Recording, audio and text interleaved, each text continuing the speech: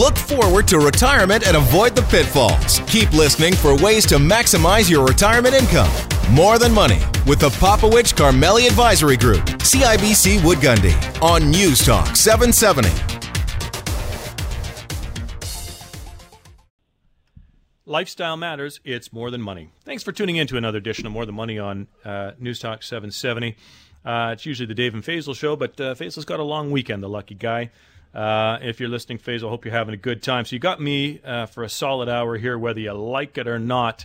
But we've got a pretty good show lined up for you today. We're going to find out a little bit about how our aging population is going to impact government finances, both on the revenue side and also on the spending side. I think you can guess on some of the spending issues that we might be talking about and how this is going to impact the way you prepare for your retirement.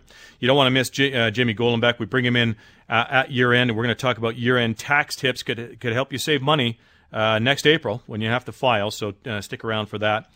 There's a revolutionary new heart surgery that reduces recovery times literally to days. Did you know you can have your aorta replaced? You can be in and out of 45-minute surgery and out of the hospital in a day, even at 80 years old. You want to hear about this, and it's being developed in Canada, or has been.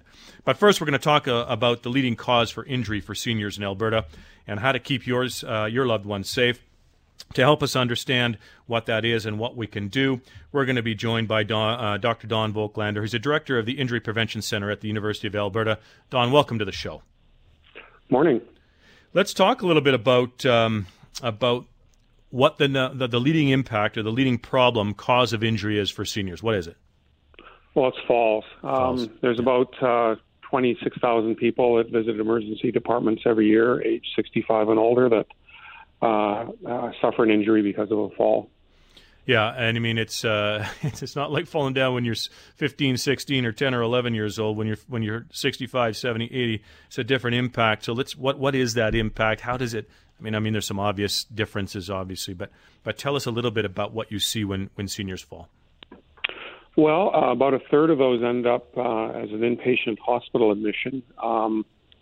The average cost of one of those is about $24,000 compared to $14,000 for younger people. So, older people take a lot longer to heal and to get their mobility back and their independence back.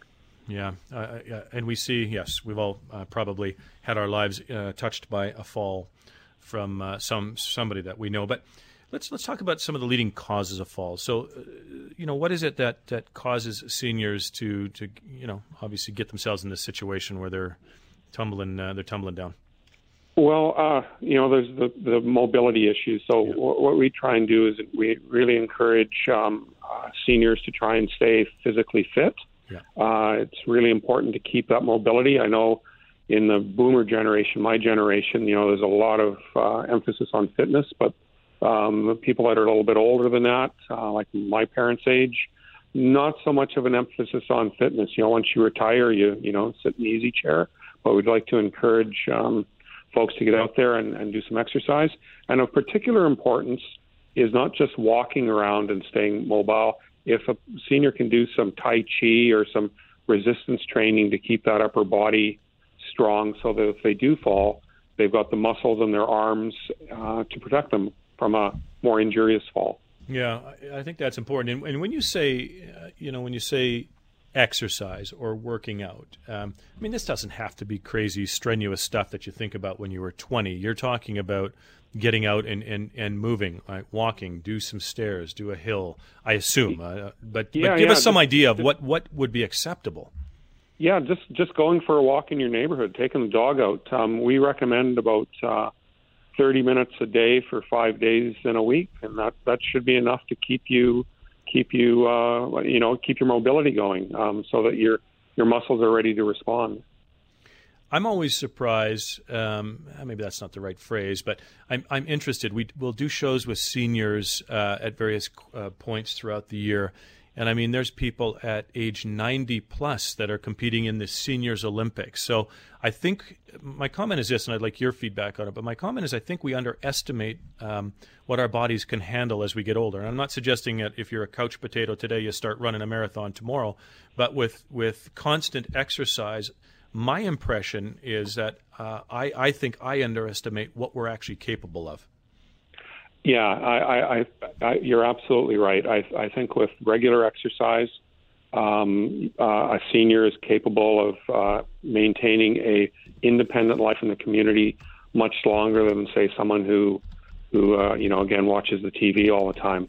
I think if seniors want to keep their independence, certainly mobility-related exercises are key to that.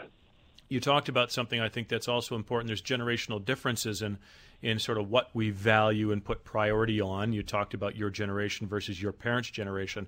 So if you've got loved ones that are getting older, maybe just give us a few comments or tips on things that you think that the loved ones can help with to ensure that people aren't experiencing these falls. Well, I think a lot of it has to do with getting people involved in their community. There's all sorts of community league activities and senior center activities. If you go through the book, say here in Edmonton, there's everything from seniors Tai Chi to walking in malls to pickleball, which has become very, very popular. Yeah. So there's. I think it's a matter of discussing with your loved ones that there's lots of opportunities, not just to exercise, but make it a social activity. So you get out and meet people and have a cup of coffee after, and make it more than just a rigorous exercise. It's more than that. It's the social aspect as well. Yeah, the social. You kill two birds with one stone, right? Keep engaged socially, get out, do some activity. I think that's a terrific place to leave that particular segment on that note. I want to thank you for joining us today, Dr. Voigtlander. My pleasure. Thank you so much. We've had Dr. Don Voigtlander, Director of the Injury Prevention Center at the University of Alberta, with us. Now, we're going to talk about this whole notion of lifestyle and preparing and protecting this lifestyle, not just from a financial perspective, but also what the lifestyle is. Money should mean something to you. There's something you want to do with it. That's the topic of our conversation Tuesday, November the 21st, 7 o'clock at the Crowfoot Co-op Wine and Spirits. I'll get that right. Join us after the break because we're going to find out how these and other health concerns impact the government and ultimately your wallet. You're on Newstalk 770 and More Than Money. David Popowich and Faisal Carmeli are portfolio managers and investment advisors with CIBC Wood Gundy in Calgary. The views of David Popowich and Faisal Carmeli do not necessarily reflect those of CIBC World Markets Inc. Clients are advised to seek advice regarding their particular circumstances from their personal tax and legal advisors. If you are currently a CIBC Wood Gundy client, please contact your investment advisor. CIBC Wood Gundy is a division of CIBC World Markets Inc., a subsidiary of CIBC and a member of the Canadian Investor Protection Fund and Investment Industry Regulatory Organization of Canada.